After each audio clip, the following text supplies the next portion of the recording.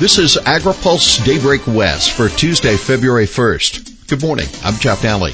Here's today's headlines. Universal Healthcare fails. Valley Air improves. USDA boosts port capacity. And better land reporting sought. Universal Healthcare bill fails to pass.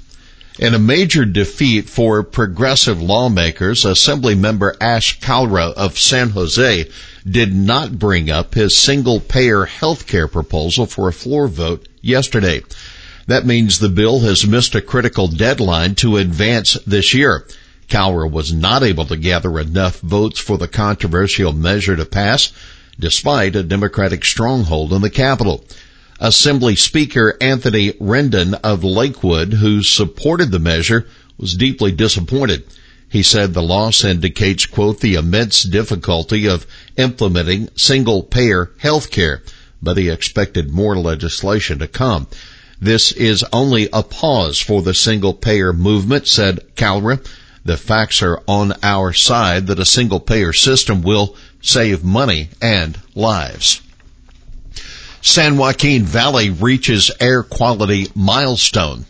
EPA issued a ruling yesterday showing the valley has reached a PM 2.5 air quality standard set in 1997. The standard requires readings for the particulate matter to stay below a certain threshold for a 24-hour span. The Valley Air District had failed to meet the original 2015 deadline for the attainment. To meet a 2020 secondary deadline, it developed more stringent rules with several targeting agriculture. Farm groups pushed to narrow the scope of those rules for achieving the most emission reductions, according to the Western Agricultural Processors Association. This is a significant achievement for the local air district, writes the association in an update to members, adding that this highlights the value of voluntary and incentive-based programs. USDA to boost ag export capacity at Port of Oakland. The Department of Agriculture announced yesterday plans to help fund a new 25-acre container yard at the Port of Oakland to try to help farmers get their rice, beef, pork, almonds, hay, and other agricultural commodities into containers and onto ships. USDA says the pop-up facility is part of its plan to reduce shipping problems that prevent ag exports. But a new container yard will not prevent vessel operating common carriers, the large companies that own ships and containers, from canceling bookings for U.S. shipments of ag commodities, and that's often what is happening at West Coast ports in cities like Oakland, Long Beach, and Los Angeles.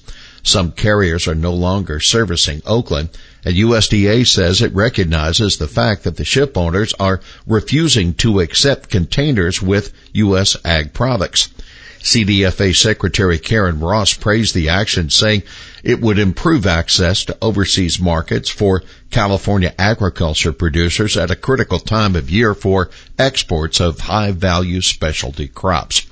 You can read our full report at agripulse.com. And on that note, Agriculture Secretary Tom Vilsack says the Biden administration wants to repeat the project elsewhere.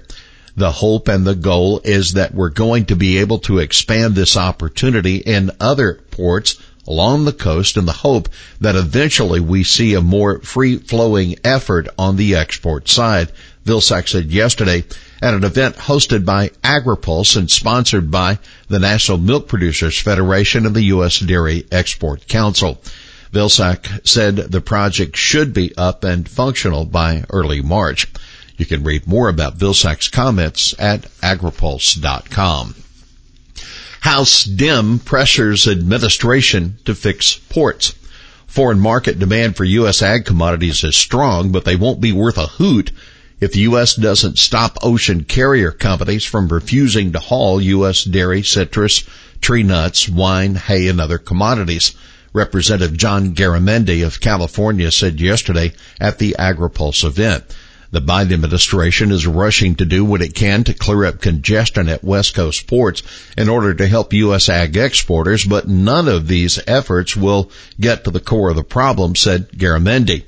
He downplayed the project's impact and stressed the importance of his legislation that would stop carriers from refusing to load Asian-bound U.S. ag exports. So what's next? Well, ag groups are awaiting release of the Senate version of the amended bill. Tougher foreign land reporting rules proposed. The House Rules Committee meets today to tee up floor debate on a sweeping U.S. competitiveness bill. The proposed amendment that the panel will consider for floor debate includes one that would tighten USDA disclosure requirements for foreign land ownership. The amendment by Representative Mark Pocan of Wisconsin would require USDA to create an online database of foreign-owned land and update the records every 90 days. USDA's latest data, which goes back to 2020, shows foreign interests own 37.6 million acres, or 2.9% of the nation's total farm, ranch, and forest land. Another proposed amendment offered by Representative Abigail Spanberger of the Virginia Democrat would require the administration to report back to Congress on, quote, foreign agriculture economic espionage of the U.S., including its impact on the U.S. economy and national security and emerging threats. Representative Angie Craig, the Minnesota Democrat, proposed to require the administration to, quote, evaluate the stability of the agriculture and food system supply chain. So what's next? Well, the House will debate the America Competes bill later this week. Well, here's today's He Said It. The rest of the time, I wore it.